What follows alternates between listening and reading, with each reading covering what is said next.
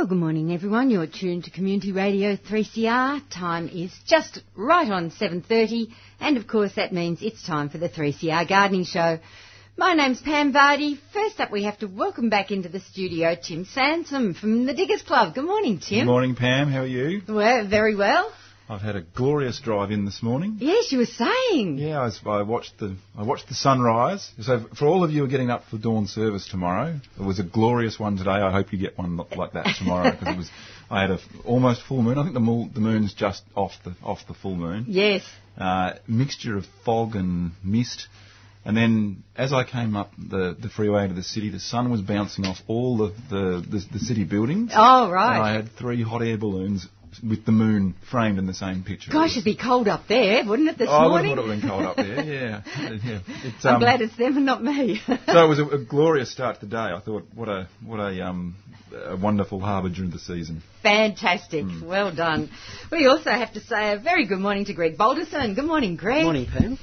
And you've been marketing as usual? Yeah, at the markets on the weekends. We've been a little bit slow with the market, so hopefully with a bit of rain it'll pick up. But there's been some good rare plant fairs too in the last sort of few months. Jindervik and Ferny Creek a few weeks back now, but a few months back. Yes. But yeah, Jindervik was a great weekend, so that was excellent. A couple of weekends ago, and always worth a visit if you can make it there, and a good little market. Rare plant fair. Yes. And yeah, it's finally a bit of rain, so hopefully it'll bring the gardeners out to the markets and make a few sales. That's always good to pay the bills with. Absolutely. And the the rain also brings the fungi on, which I'm quite keen to go hunting for at this time of year out in the forests up at Mount Macedon. So how well do you know your fungi, Greg? The names not so well, but I'm pretty good at finding them and identifying what not to eat and what to eat. Well, actually, I don't really eat any. I just like taking photos of them. Yeah. Oh, okay. So some of the fungi that grow up at Mount Macedon are weird little beasts. And, right.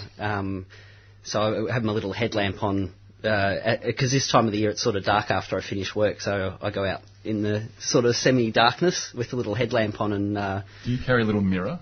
I should compact mirrors so they can see the spores underneath. I should do, and to take pictures of the gills and things, but it's pretty rough and tumble in the bush. In the bush there's lots of leeches and, you're climbing over logs and under ferns and... Yes, of course. And covered in leeches and, right. and whatever, but it's good fun and it's amazing when you find something that you haven't seen before, especially after doing it for a few years.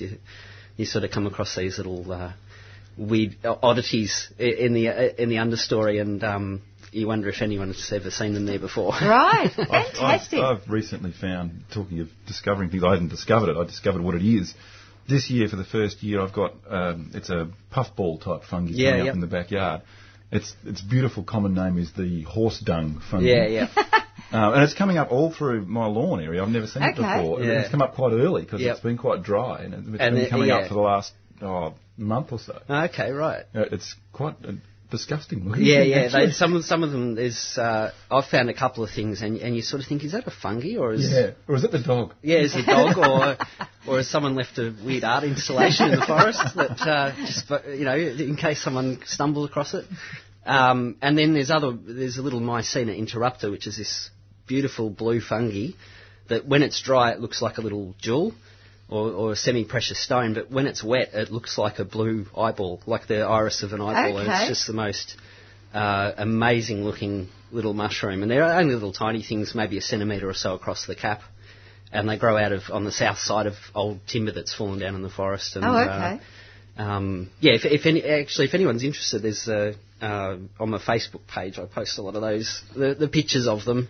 And there's also some really good groups too. The Tasmanian fungi groups are probably one of the best in the world, as far as I can tell. There's some great photographers there, and the fungi in Tasmania is just amazing. It's very, very beautiful things that we don't often sort of think about. Right, fantastic. We have to say a very belated good morning to Virginia Hayward. Good morning, Virginia. Good morning, everybody. That full moon was wonderful, but my fog was thick. I don't like driving in thick fog. And it was a weird fog because it was foggy high, and when I'd get low, like going through Seville Township... Like two layers of it. Yeah, it was clear. But I watch Greg's Fungi on his Facebook page, and it's fabulous. Right. And I think I've got... The horse dung fungi. Well, I found these little fungi, and I didn't know what they were. They're almost almost globular. round. Yeah, yes. yeah. And no nice colour, just a dirty colour. And I sliced one open to get a cross-section the other day. And checked it out in my fungi book. So I don't know the botanical name, but horse dung fungi was what stuck with me. I found it underneath my mulch when I was deciding even though it's still... puffballs are good fun too, some of them, yeah. Well, and you can see when you slice it open that it grades up to the top where the spores start to open. Start to open, and that's where you get the puff. Yeah. Because I've had the white puffball. I haven't got it this year, but I've had that. And I was driving down because Ferny Creek is having one of their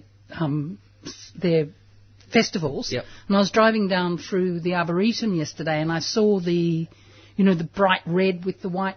Oh, the Amanita. Yeah. Yes, yeah. I saw quite a few of those in the forest, and we've had trouble in the Botanic Gardens because we get fungi underneath the oak trees, and of course they're as poisonous. Yeah. You see, I had some people picking them the other day. I said, those are It's terribly poisonous. I wouldn't if I was you. Out in the forest, wallabies actually have a chew on them sometimes. You see teeth marks. I think rats and mice might have a nibble on the red part too. But with that really red one with the white spots. That's some of the ones I looked at yesterday because I stopped and got out and had a look at them, and they had somebody had been eating them. But I'm sure it wasn't people. Open-minded wallabies out in the forest. Bouncing around in odd directions. Well, there are two that grow in the forests near my house, which I know are edible. And they're quite late this year because it's been so dry. And normally coming into sort of Mother's Day is the peak fungi season. We have the slippery jacks and the saffron milkcap. Which are the pine. I noticed a few of those in the pine forest up at Mount Macedon the other day. Yeah. And I'm not recommending anyone go out and eat anything they don't know what it is. Yeah. But of all the edible fungi, all the fungi in the forest, the saffron milkcap, which is orange, and it's quite distinct, and it bleeds or it bruises green. If you snip a bit off, it'll ooze out bright fluorescent orange sap out of it, and it's like, that doesn't look edible at all. But it actually is. But it is. And it's quite a lovely taste. Don't eat. Well, I've got something growing at my place, and for the first 5 years I lived there, I used to get all these Greek people coming and wanting to pick. They've stopped coming now, but they used to come for about 5 years. They'd turn up at this time of year. Yep. Oh, I see a lot around the pine forests and Arthur's Seat. There's people walking around with buckets, on the roadsides, getting mushrooms. So I hope clearly they do know what they're doing because they're back again. Maybe that's why your pick is on your head. We got the wrong one. Yes. And they were all very elderly too. So, clearly it was knowledge that they'd probably brought with them to Australia. And that's probably the best thing is to learn from someone what to pick rather than trying to learn from Facebook. a book. No, I wouldn't do that. That's why I just take photos instead of eating them. Yeah, wise move, Greg. I'm with you. But often at this time of the year, some of the markets, like I think the Slow Food Farmers Market in at the convent at Abbotsford, often have a mushroom forager. Yeah, there's most of the markets I do, Zandor, I can't remember Zandor's last name, but some of the farmers markets I do, he picks his mushrooms from wherever he picks them from. I'm sure it's secret. Secret. Oh, they guard their locations. They have public locations and private locations. But that's a good safe place if you're wanting to taste some of these wild mushrooms. Yeah, that's as I say, you get that knowledge from people who have learnt it and have been out there and seen the differences because due to weather and conditions, fungi can look quite different, even if it's the same species. And there's different species that look the same. It's not worth getting it confused. Well, that's the trouble with the ones under the oak trees. Yeah. They look like field mushrooms. They look like field mushrooms. And there is a couple that are very close to field mushrooms. Yeah, the yellow staining. The yellow staining. Oh, yes. Oh, well. And, of course, look out also for any notices about mushroom foraging because some people do run foraging expeditions, if I can call it that. Yeah, there was one of those up at Mount Macedon too. I think it might be sold out or it's already been, but there was one at Art Healy on the back of Mount Macedon a few weeks ago, I think. Right.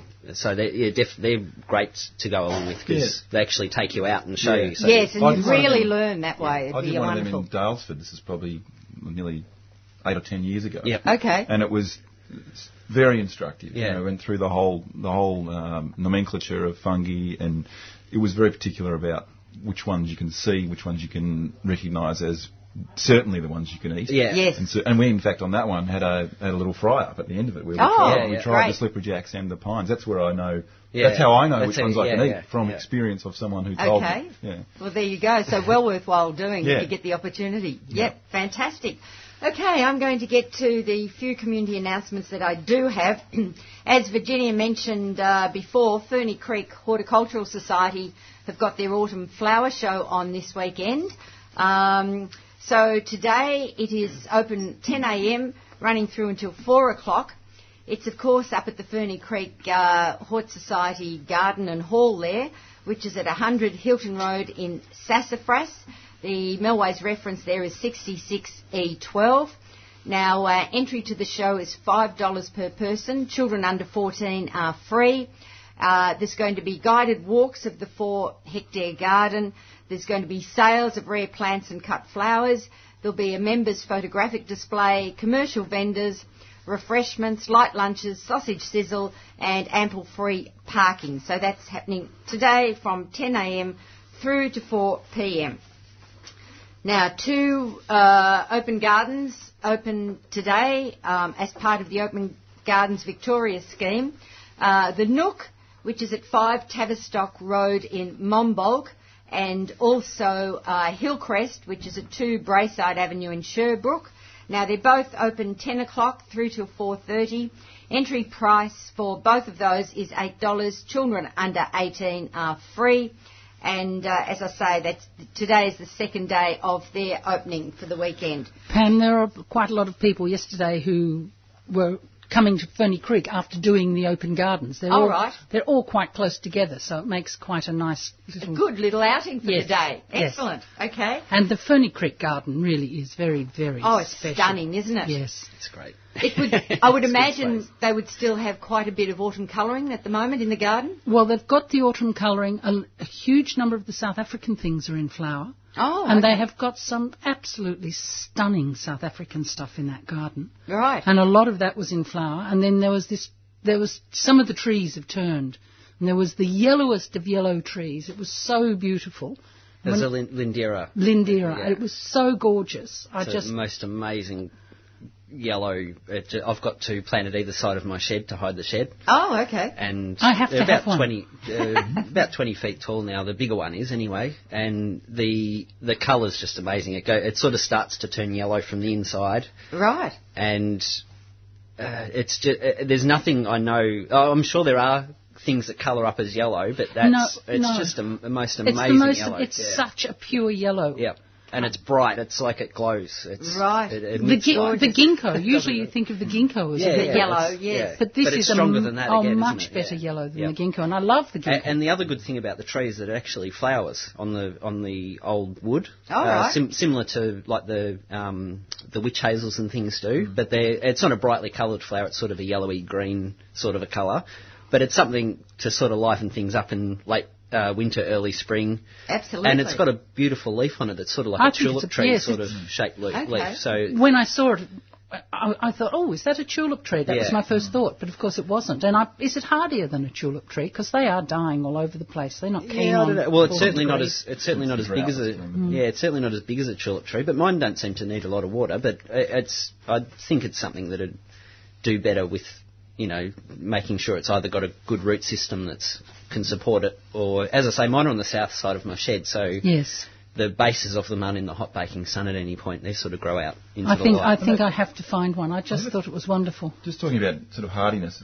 of deciduous trees in our climate, I think often it's the case that you get them going for the first 5 years or so, and then Yeah. they find their roots deep in the Yeah, soil. yeah. And even if we do get some harder years, They can at least pull through for a couple of years. But and- I've really noticed, I mean, there was a stunning tulip tree in the Botanic Gardens. It's gone.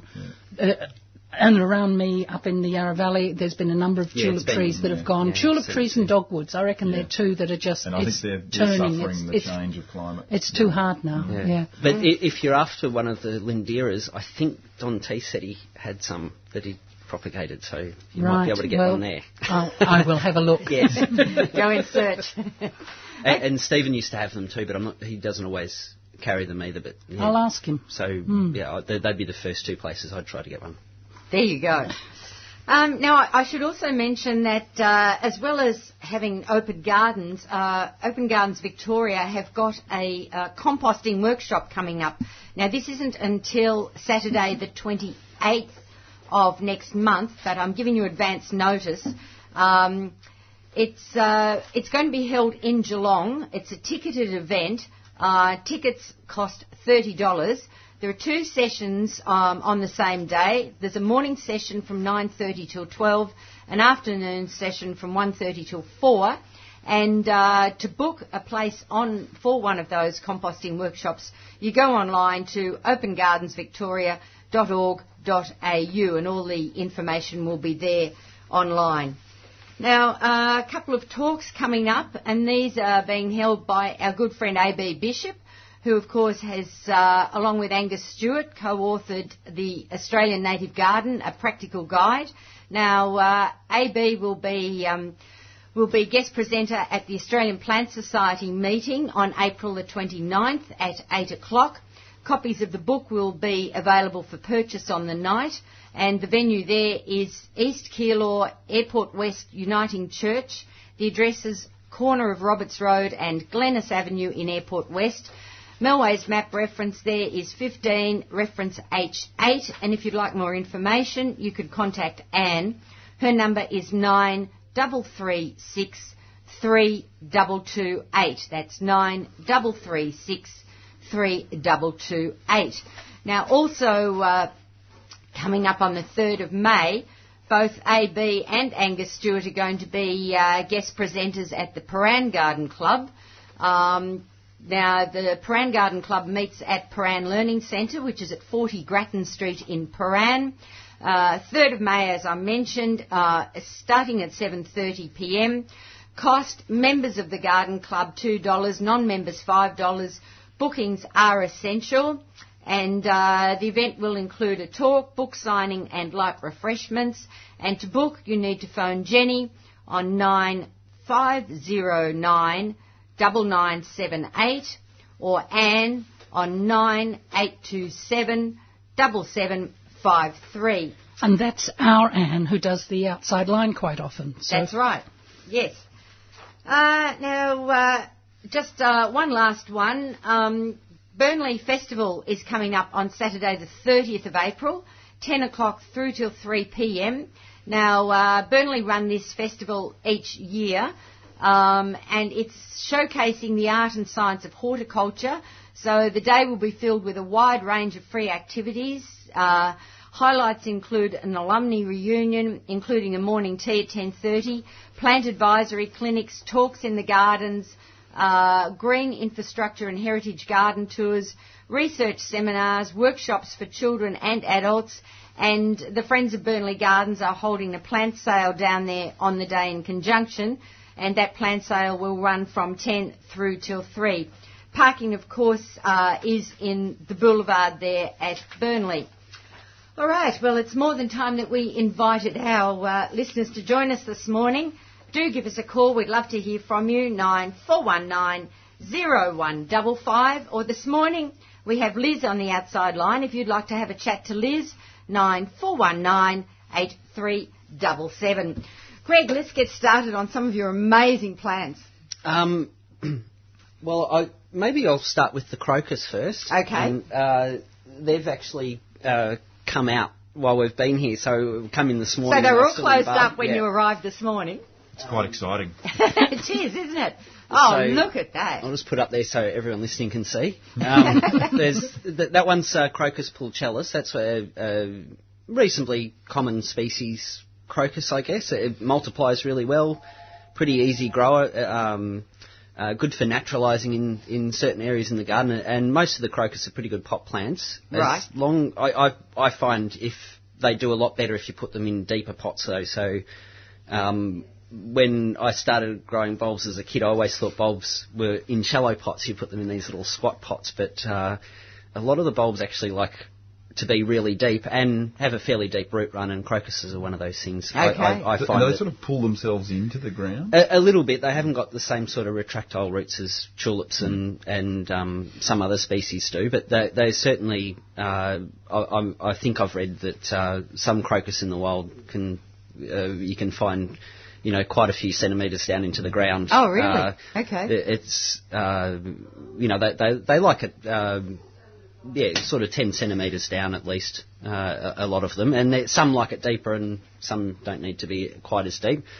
Pulchellus is it's a fairly plain sort of flower, but it's got beautiful little featherings on the inside. And a lot of the crocuses, you find that the inside's fairly plain. It's the outside that has the beautiful feathering on it. And the Pulchellus and the Kochianus and a few of the others have got this lovely, it's fairly subtle, but yeah, these lovely sort of featherings that you can see from the inside. They're sort of like veining, I guess, darker veining. And the contrast between the little white anthers and the bright orange stigma's quite nice too. Oh, it's gorgeous. They don't, and the other thing with crocus is they don't last very long. They do their thing and then they go away fairly quickly. But if you collect enough species, you can have one flowering from February right through to October. Wow. And I think you need about 40. I found that's when I got to about 40. Right. Greg loves his crocuses.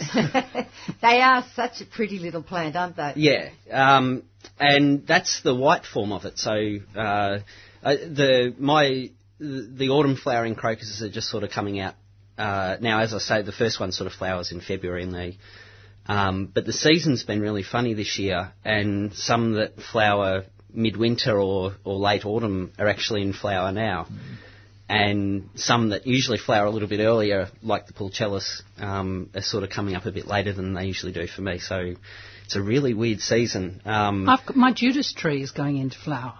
Yeah. Now that's only about 4 months early. Yeah. And I've seen camellias flowering. Yeah. Too. There's camellias flowering up at Ferny Creek. Apples and pears I've seen going into precocious flowering. And pears often do that too, especially the ornamentals. Yeah, the ornamental ones. Now that's what I'd call a deep pot. So as I say, this is a more long-term planting of crocus. So the next one's Crocus Turnfortii, and I started off with one of these bulbs from Marcus Harvey. I don't know, maybe 10 or 12 years ago, I guess. And I've got quite a little number of them now. And again, the actual petals themselves are fairly plain. It's sort of a light mauvey colour, but it's the stigma on these ones. You can see. It is stunning, isn't it? It looks like Dr. Zeus designed it. It's this funny split. Crofula tree. Yeah. Yes, it does. And they're sort of curly and finely threaded. And it's also such a really strong orange. And it's really hard to pollinate too. Is it? With a little paintbrush, you've got to try and get the pollen on the tips of all those little branchlets. Gosh. What a pity it's not the saffron one, because it's such a big... Yeah, well, actually, the saffron's bigger. They're white. Yeah, they're chunkier than that. Okay. So this is divided. The Turnfortii stigma's heavily divided, and the saffron isn't. They're sort of thicker and much richer colour than that too. So and probably longer. And they also, when they harvest the flower, they pull the whole flower, hopefully right down to the bulb, and split the perianth tube right down and pull the whole thing all the way down to the ovary. Yeah. So they try and get them as long as they can, sort of, rather than just the bit that sticks out the top. Yes, right. Because it's worth a lot, so it's worthwhile getting as much as you can. It's worth more than anything else, virtually. Yeah. Valuable commodity. Yeah. Oh, yes. By weight, yeah. Yes. So the Crocus Turnfortii is usually a lot later for me, like 4 to 6 weeks later. Okay. And I noted the first one actually flowered about 2 or 3 weeks ago. And it came out pure white, so it was just really strange for something to flower that much earlier and be really, not just a paler form of what you see there, but it was pretty much pure white. Good heavens! So it's a strange season so far for the crocus, yeah. Right. Now, Greg, with those, with the two species, the Pulchella and the Turnfortii, the Turnfortii has foliage on it. Yes, yeah. But the Pulchella doesn't. Is there a difference in management, difference in growth type or cultural management? I think it's probably got to do with where they come from and the weather conditions where they grow in and what sets them off into their growing season. Usually the earlier autumn flowering ones, the flower comes up before the foliage, and then as you go later into the season, the flower comes up with the foliage. I see. And then the foliage comes up and then the flower, so the earlier flowering ones, the earlier they are, yes, they don't have any foliage. So it's almost like all the crocuses grow their leaves at the same time. Right. And they usually set their seed at around the same time. but the flowering varies a lot from, as I say, late February right through to October. Yeah. That's interesting. Yeah, fabulous. Okay, what else have you got there, Greg?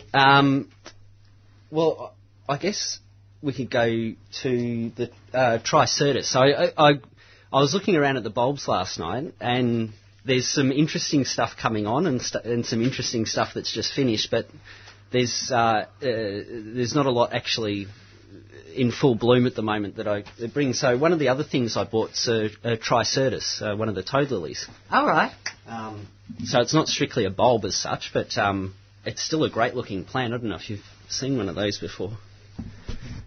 Goodness. Pam, it's sort of almost, I know at the markets a lot of people say they look like orchids. Sort of a little bit orchid looking, but... Well, when we were down at Jindervik, people were saying, is that an orchid? Yeah, and I get that a lot at the markets. It's a woodland plant from Taiwan, and it's sort of, this often puts a lot of people off when I mention it to them, but it likes a shady, moist soil, rich sort of moist soil. But they're pretty tough, and if you give them what they want, exactly what they want, they can actually form quite big clumps. And I wouldn't say they're thuggish, but there's they one certainly find their own way anyway, yeah. There's one near Otto's up in the Dandenongs, and he has, they cover a huge area. Yeah. They carpet it under the trees. It's fabulous. So that's, this one here is actually a dwarf hybrid, and I don't know the name. I got off Dennis Norgate a few years back, and so it doesn't get very tall. It only gets to about a foot tall, where some of the other ones can... I really like that little one because it's so tidy. And it tends to flower as a... It makes more of a show when it flowers. So some of the other ones, they pop out a flower here and there, and this one seems to... put a flush of flowers on at once. So they're a stronger colour, and the flowers are probably actually bigger than some of the taller hybrids as well. Right. It's got a really yellowy, limey coloured leaf to it. Oh, that might be my water. I think out in the ground it's usually a little bit darker than that. But some of them, not this one in particular, but some of them do have interesting foliage too, with little speckles and things on them as well. And but yeah, this one. So if you haven't got a spot in the ground for something like this one's good for a pot. You can sort of stick it in a pot and have a nice big tub of it, which will fill up. Yeah, in a couple of years, that little plant can fill up a 10 or 12 inch tub. Okay. And it only gets to a foot tall. Puts on a good show in late summer, early autumn, or early to mid autumn, I guess. And then when it dies down for winter, you can just tuck it away underneath the tree somewhere where it doesn't get bone dry, but it doesn't really need much over winter. And then, over the warmer months, it needs a little bit of water. But as I say, in a pot, the shorter one in a pot, you can sit it in a little dish of water, and it doesn't need to be wet. It just doesn't like to dry out or be in hot sun and hot winds and things like that. Yep. And growing them in containers is a way that people that don't have the sort of climate or soil conditions that you've got can experience. You can sort of get away with those things, and you can manage their environment microclimate. Yeah. So it's a nice little plant. It's also, if you're into photography, it's very photogenic. So it's one of those things you can, every time you see it flower, you want to get your camera out and get the macro lens on. Or my phone, which is what I use. In the dark, in the forest. But it obviously works, and that's all that matters. Yeah, fantastic. Okay, we've had a listener ring in on the outside line. Jan has rung in.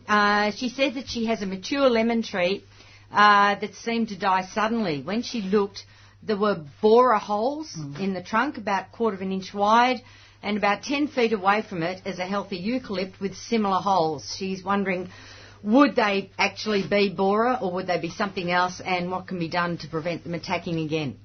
It does sound like borer. It sounds like borer, doesn't it? My first reaction when I hear about the citrus tree in trouble with little holes and lumpy stems is the gall wasp. But I think the size of the hole was how big? A quarter of an inch. Yeah, that's not, the gall wasps aren't that big. No. So, I'd say that's borer. Sudden death can happen. It's probably been happening for a long time, but it's reached a critical point and bang, the tree's gone. Yep. if it's hosting in a tree nearby, I think it's difficult to manage to eradicate. I reckon the secret there is really to be monitoring your plants all the time and seeing how healthy they are. The borer wouldn't have got in unless there was dead tissue in the plant itself. So it was probably the final thing that knocked it over, and there was something else affecting it in terms of its health and vigour before that. Right. That's best guess without seeing it. Yep. So maybe if she gets another lemon tree, plants it a bit further away from the affected eucalypt, and try and keep it in a really good, healthy condition. Well, my feeling is it's probably not to do with proximity to the tree. Okay. It's about health of the tree. It's about health and vigour. Yeah. So if it's a healthy tree that's vigorous and doesn't have any dead tissue in it, and the borer's not going to go for live material. So, no. Yeah. True. Okay. All right, hopefully you can move on, Jan, and grab yourself another one. That number again, we'll remind you, 94190155 to speak to the team on air. This morning we have got Tim Sansom from the Diggers Club, Greg Balderston and Virginia Haywood, so we would love to hear from you. Or if you'd like to have a chat to Liz on the outside line, 94198377. Okay, Greg, you've got a couple of things up here. Yeah, well, as I say, the other thing, I think they're emerging as probably my favourite genus, I guess, the gladiolus. I've always had a soft spot for them. It was one of the first sort of bulbs I bought as a kid. That would explain the big glasses you've got. yeah. No, not those sorts of gladdies. I don't have many of them anymore. But they were the first ones I grew, the big hybrid gladdies. But I remember being sort of 8 and 9 years old, growing things that were taller than me and showing them in the local autumn competitive show and things like that. But the one I brought down today is actually a hybrid, and gladdies can be a little bit promiscuous, so the parentage of that particular gladdie I'm not so sure of. Okay. I think it's often called Gladiolus cruentus, but I'm pretty sure it's a Delenii hybrid, and okay. I'm not sure if it's parentage other than that. It's the most beautiful red, and it's probably not shown off in here so well because it's a similar colour to the wall behind it. That's right, and you're under fluorescent lighting. Yeah. But it's a beautiful velvet orangey red, more red than orange. Yeah. Before it unfurls, there's the little velvet and pieces. I think that's often lost with a lot of the flowers actually. When these things. So if you've got a plant that's just in the garden to show colour, that's one thing. But when, especially the species ones, it's not just the open flower that creates the interest. It's the whole, as the flower comes out, you look at the Arisaemas, when they're opening up from their bulb and unfurling their leaves and flowers, that's some of their most beautiful time when they're opening, not just when they're open. Yes. And the gladdies are the same. There's even though it's a fairly big block of colour and there's not a lot of subtlety to the flower, there's sort of behind the flower there's this little flecks of this, it goes from this beautiful deep red, velvety red, through to quite a nice strong golden yellow on some of the backs of the petals, and as it's unfurling, the new buds look fantastic and the calyxes look quite pretty too. And it's quite tall, so it's one of the bigger species sort of yes, because it's not... It hasn't got that over-the-top showiness. No, they're not huge, big flowers. They're sort of, an interesting flower shape. But they can get up to over a metre tall, and they seem to divide pretty well. And unlike, I find, the straight Delenii, the species one, which can sort of sucker and move around a little bit, this one tends to stay put and unfortunately doesn't multiply as much as the Delenii, because... I'd certainly like to have enough Be of lovely these to have a drift of them, wouldn't it? Yeah. So I've got a big tub at the moment that has probably about 15 flowers in it, or 10 or 15 flowers in it, which is looking pretty impressive at the moment. Oh, good.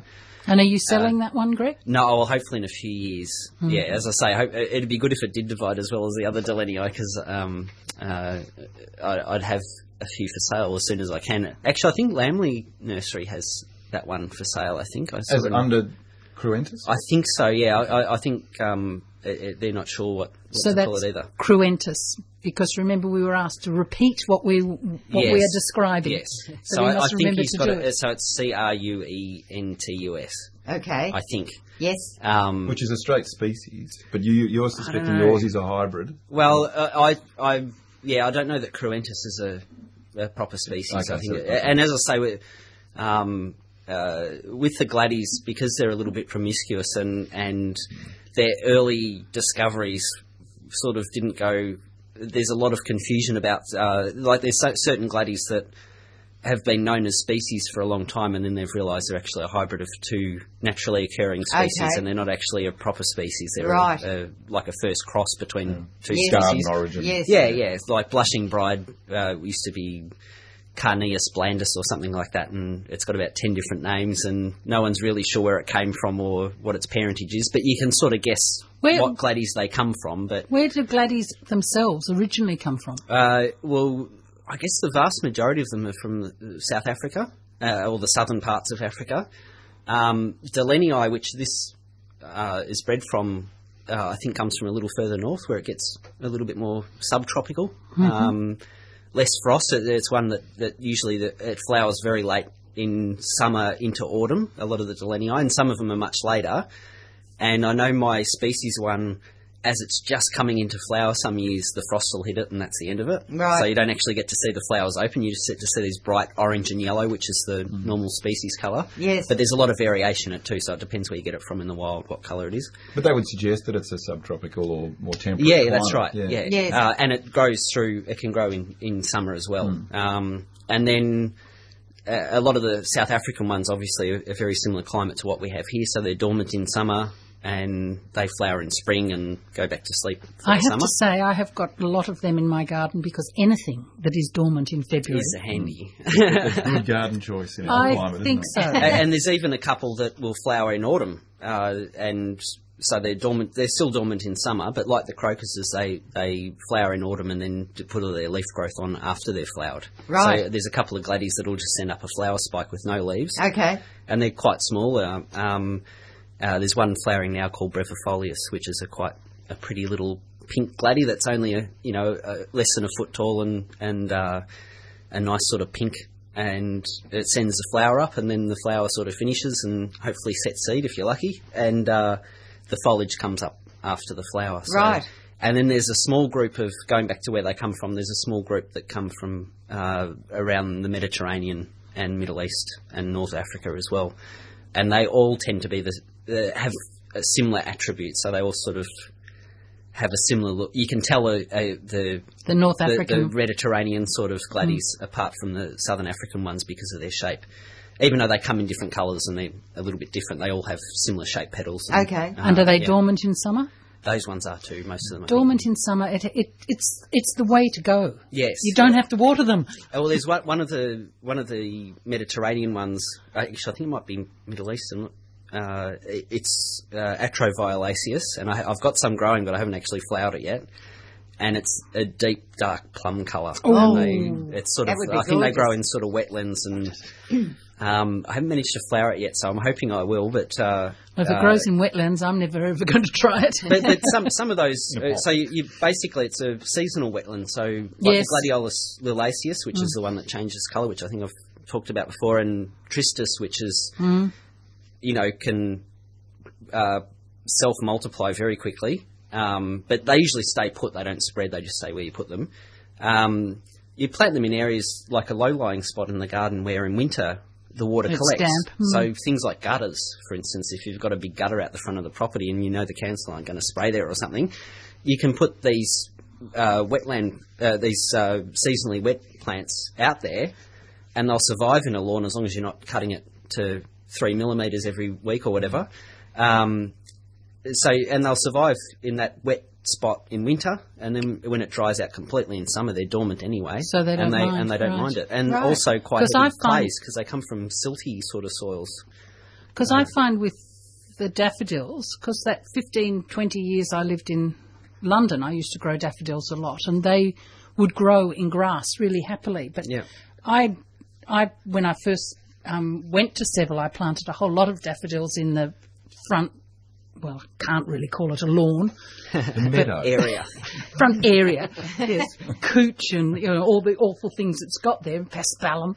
And I just find that they don't survive. I only now grow daffodils in my garden. And in the garden, they are fabulous. They come back every year. They go dormant over the summer. They just say, hi, we're off to sleep. They're fabulous. But if they're competing with the grass... Don't like it. And with my trees, I've done the same now. Most of my trees, I have now mulched right around them because that hot weather... Exactly. That hot weather grass is just too powerful. Yeah. And I guess with the grass comes on early in the season when they're still when the daffodils are still active, charging their next year's activity. The flower's finished, but they're still charging. They're trying for next to year. feed up their bulb. That competition is it's probably just too much. Where it goes. Yeah. Goodness. Okay, Tim. We need to talk about the next issue of the Diggers magazine because it must be due out soon, is it? Oh, look, we've had a very busy autumn season. We have 3 catalogues, magazines that come out every 4 or 5 weeks. So, yes. We've had our initial one which comes out in March, which was our ornamental catalogue. So effectively that was a lot of our perennial flowering, summer flowering things. And we had a terrific success with a dahlia called Cafe au Lait. I'm not sure if any Diggers Club members are out there. We put it on the front cover. It's a fantastic florist flower. The head of it is, it's probably 20 centimetres across. Wow. And it's a sort of what is it? It's a pale pink, creamy pink. And each flower has about, it has in excess of 150 petals in it. Goodness. It's a real riot of explosion of flowering. So that was a real excitement for us early in the autumn. And we've been through our second catalogue, which was mostly our fruit trees and our blueberries and raspberries and cane fruit, so a lot of food plants. But now we're moving into our winter season, and our next issue is out around about the 10th or thereabouts of May. Okay. So that's currently the printer. So I've got in front of me here an electronic copy on my laptop, so I don't have a hard copy. But there's a couple of things I wanted to talk about in here because we're sort of picking up on a theme that we introduced last year or the year before and expanding on it, which is trees. So our winter magazine is heavily focused around the use of trees in the Australian gardens, and we feel that there's a sort of a forgotten generation of tree planting, or we've missed a generation. We draw our inspiration mostly from the Botanic Gardens and I don't know if anyone has ever been to the Waite Arboretum in Adelaide. It's a terrific collection. If you're ever in Adelaide and you've got half a day, go to the Waite Arboretum. They've got an app on the phone, or on your, and they've GPSed every tree. Oh, honey. Lovely. And it's a collection that's been an arboretum that's been planted for, I think it's in excess of 50, 60, up to 100 years old. How do you spell Waite? Waite is W-A-I-T-E. Waite Arboretum. There's a Waite Institute, I think. And they don't water it. Right. So it's actually fairly wild. It's not curated like a Botanic Gardens. Okay. And so it's a really good place to go and learn what trees do well in a climate like Adelaide, which is even hotter than dry as ours, and provide sort of luxurious shade, good shape, and some of the trees and specimens varieties that we've picked up out of there are things that we're now starting to put into our magazine and our offer. Something like the Argentine ombu, Phytolacca doica is the plant. Just remember ombu tree, Argentine ombu. Ombu. It's this. It comes from the Argentinian and Uruguayan Pampas country, which is, I guess, like a savanna or even like our open woodland kind of country. Yes. But it's the sort of tree that dots that landscape and grows in such a way. Its Spanish name is the Bella Sombre, which means beautiful shade. Right. So it's, think of a sombrero, it's a shade hat. This is the shade hat of the Pampas, and it grows quite fast. It grows in those conditions where it's really hot and dry, and it provides this beautiful, luxurious shade. The foliage is a bit akin to a smaller version of the Moreton Bay fig. Okay. So the Ficus macrocarpa. Yes. So it's a smaller leaf, but sort of leathery, thick leaf. And it's probably its most remarkable thing is it has this amazing root mass. So we think of something like the Moreton Bay fig, which has the root system, which is all buttressed and sort of snake-like. This is like a massive elephant. It's like a big lump, and it's It's a water storage mechanism. Yeah. Right, Which is partly its drought. Yeah, Which is why it's surviving That's so right. well. Yep. But, these trees take, to get to that sort of size, and there's some beautiful specimens. There's a couple in the Melbourne Botanic Gardens. Sydney has a terrific specimen.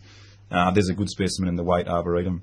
And they grow this sort of big buttress bulby thing, and then they can be multi-branched. So they're actually, once they're up and established, you've got this beautiful shade, and they're also this sort of labyrinth for kids to muck around. Oh, They're like a that living sounds great. playground. Yes. Yeah, it's a wonderful tree, and we've thanks to some some forward thinking by Clive many years ago, there are some plants growing at his property in Seymour, and we've managed to collect seed.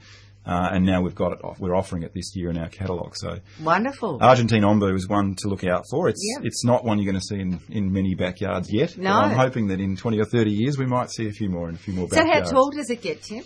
Look, it spreads. It spreads more than its More height. than height, yeah. It's probably 8 to 10 metres tall. Okay. And it will grow to its position. So in the pampas where it's got no competition, it'll be broader.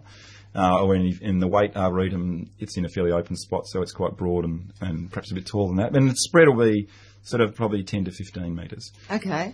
So it's probably not one for a little inner city garden. No. But what trees are? I mean, I suppose there are smaller versions of trees that some of But those. it's a plain tree too, like as in it's made to be out in open open grassland. and So it'll grow it's like not a forest That's tree. right. that It's not you a stick in forest with tree. other It's things. right. You 'cause put it in an open area. Yeah, open area and let it spread and let it in give it shape. some grace. Yeah. because Yeah. that's what I'm that will taking a walk in the Botanic Gardens at 2 o'clock this afternoon. I'm going to go and look for the ombu. Okay. Well, actually, that's a good thing to mention is that the Melbourne Botanic Gardens, if you search up a particular species, they have a terrific database, and you can plot it on the map. You can actually type in the one you want to see. I'm and going then to find it on find the map. ombu, and we're going to go and look at it. Okay, it's terrific.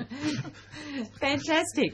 Before we go and talk about some more trees, Tim, we'll go to our first caller, and we have Olive online down in Frankston. Good morning, Olive. Good morning. Thank you for your excellent show as usual. I've got two questions. First of all, I'll ask a question for a young lady in the street. She's just moved into an old garden that belonged to a lady in our street that had beautiful rare plants. And she asked me if I could recognise the plant. It's a bulb grows about 50 centimetres high in the flower. It's a dark cream. It looks like in between a hippeastrum and a belladonna lily. She has 3 big clumps of them, and she's mystified. I can't find it in my bulb book, and it's just absolutely beautiful. Is it dormant at the moment? Yes. It might be a crinum, maybe. I'm not so good with the amaryllis, the amaryllis family. So, yeah, like George Simler would be a good person to ask. He's pretty good with those. How do you spell that? The CRINUM. Oh, yes. It might be a crinum. Is it in a shadier sort of spot or? It's eye sun. Full sun. Full sun. Full sun. Okay.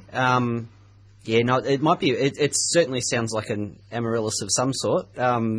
But yeah, it's probably a bit hard to. Well, even if pin you it do an down. online search of amaryllis, Yeah, you might. it like might if pop you up do a with Google, some photos. That's how often I find Yes. things looking for. If you get the smallest amount of information that you've got, and you try and type it into the Google search images, and I'll do then that. flick through the images until you find Yes, something and you that may looks like find what you it. got. Yeah. And if it's something really rare, it'll be hard to find, obviously. But if it's something a little bit more common, it usually comes up fairly quickly in Google search images. And and sometimes you can find little leads if you find something that looks like it but it hasn't got the right name, and then you put that into the search engine and come up with something a little bit more accurate. Well, I'm glad this young lady's bought it. She's about 25, and the lady that she bought the garden from was elderly, and she loves gardening. So Oh, good. it's good to know that she's not going to pull everything out. Yes. Yes, exactly. And tell her to wait. Give it a year so she actually sees what Everything comes happens. through, Now, the other question is that I've got a late ripening of passion fruit. I bought 2 years ago, I bought a commercial plant of orange Nellie Kelly. Now, it's sending up thousands of shoots all over the garden. It was planted in a very hot spot, and it didn't bear fruit to January, and the fruit is as big as tennis balls, but it's late April and they're not ripening, And I honestly think sometimes because of climate change, some plants, I've got old books on passion fruit which I've read, and I can't find anything that identifies it. Sometimes because of climate change, some of the books or some of the information has to be sort of updated. Yeah. Yeah. I wondered whether I should have bought a seed, waited and put a seed in the garden that didn't have a draft on it. Yeah, I think this is quite a common story with the passion fruits. Is the grafted ones Horrible. The graft is a very vigorous plant. It's usually Passiflora. Well, it's two things actually. Yes. It's usually Passiflora caerulea, the blue passion fruit, which is a hyper vigorous rootstock. And doesn't produce much of a fruit that's of use. And sometimes I'll use the banana passion fruit. But from what you just said, you said you bought one that was the gold. Was it the gold form? The golden Nellie Kelly. Golden Nellie Kelly. Because sometimes golden Nellie Kelly is actually the banana passion fruit. I have seen that sold. I suspect what is happening is the graft is taking... It's the rootstock. It's the understock, yeah. Yeah, and that is difficult to get rid of. Yes.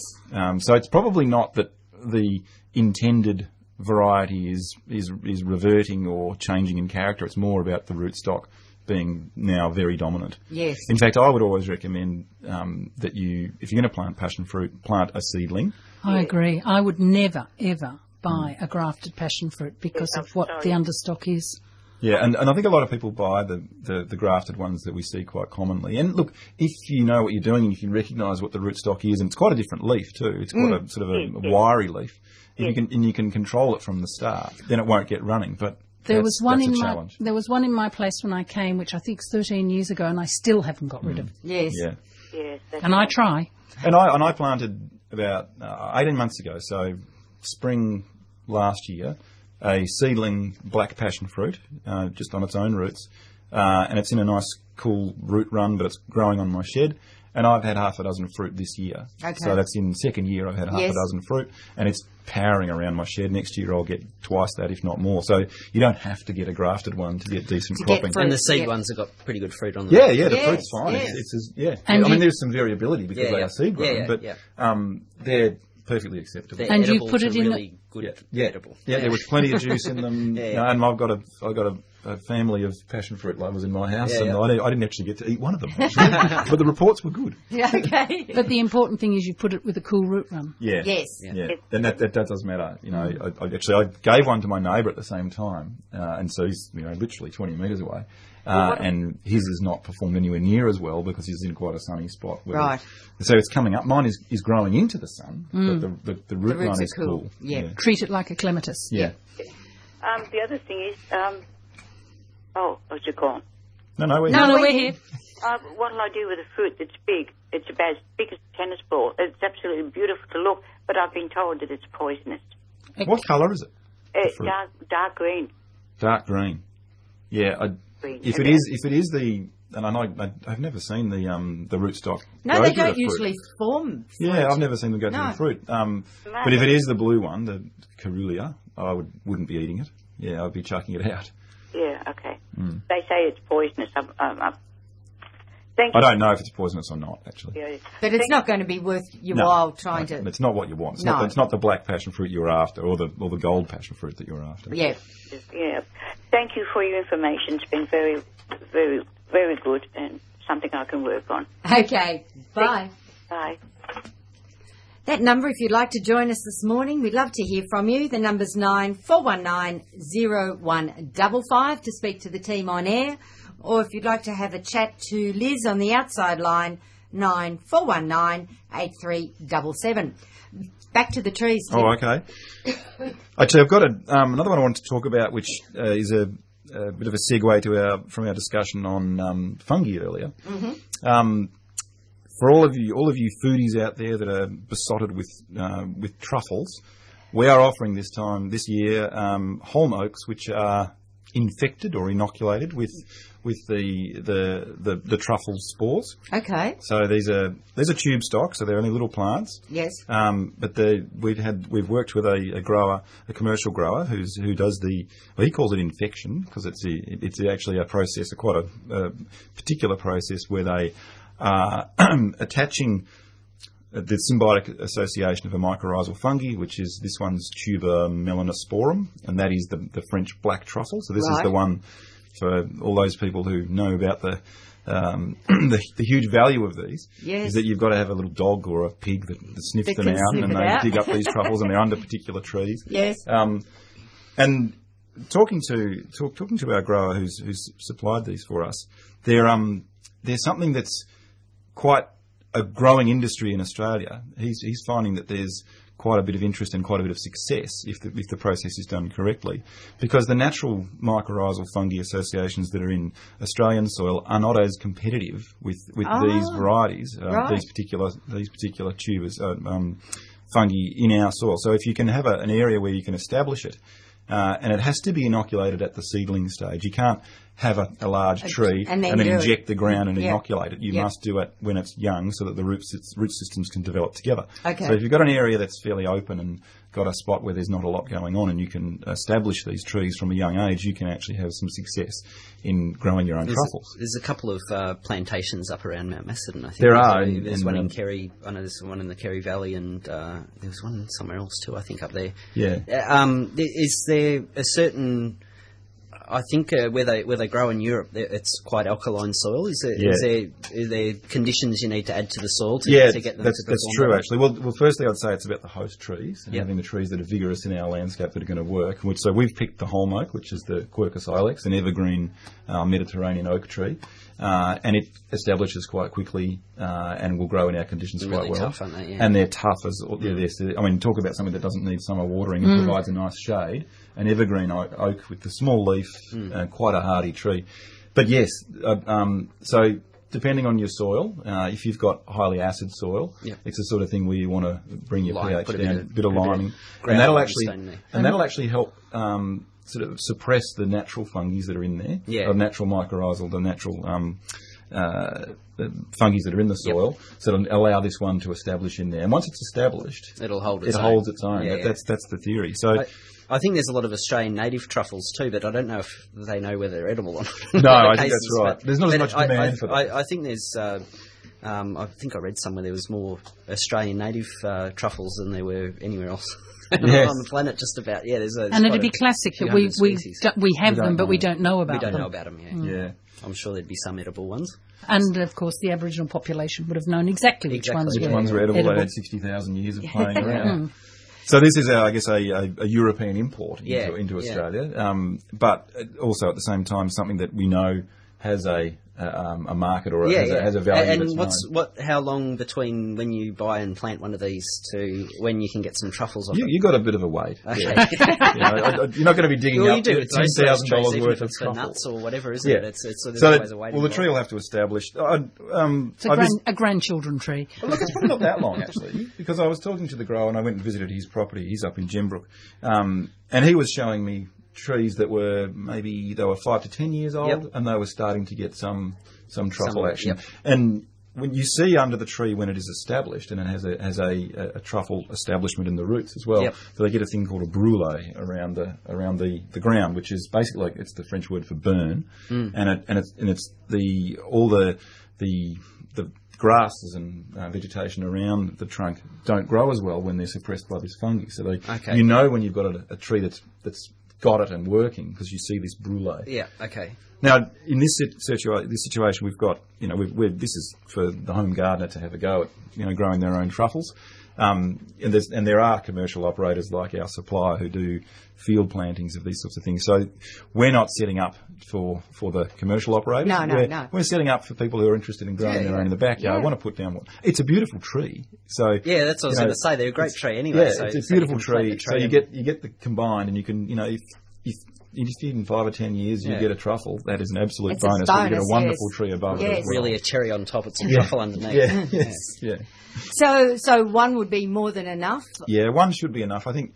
And And it's a bit of a roll of the dice. When you have a forest or you have a plantation, the same tree won't produce a truffle each year. Yes. So if you've only got one tree, which is most people can only fit one tree in their backyard, it probably won't do it every year. So it's going to be it's going to be a bit of a fun thing. It's a fun thing. Yeah. Yes. But imagine the joy of 5 or 10 years down the track when you're pottering through the garden and you sniff out a massive truffle. Well, that's why you go and tell all your friends I grew this myself. That's why they're expensive though too. Like the morels, you don't have acres of them growing in a horse paddock. You find a little clump here and there, and that's why they're worth a fortune. Same with truffles. Yeah. Yes, exactly. Yes. Oh, what fun! So a bit of fun. Yeah. Absolutely. Yeah. We should go to our next callers. First up, we go to our good friend Tony in Nutfield. Good morning, Tony. Hi, good morning, Pam. About a month ago, you mentioned there was a new book by Alan Gilbert. Yes. Sadly, he just died as well, I think. That's right. I wrote down it was just called Grafting and Budding. Was that its full title? Because I'm having difficulty in trying to purchase the book. Oh, right. Well, it's produced by Highland House. Yes, that's right. Look, if you give me a couple of minutes, I think I might have the actual reference to it, but I'll have to dig it out from my bag, which is behind me. But if you can stay listening, I will dig that out in a minute and I'll mention it. All right.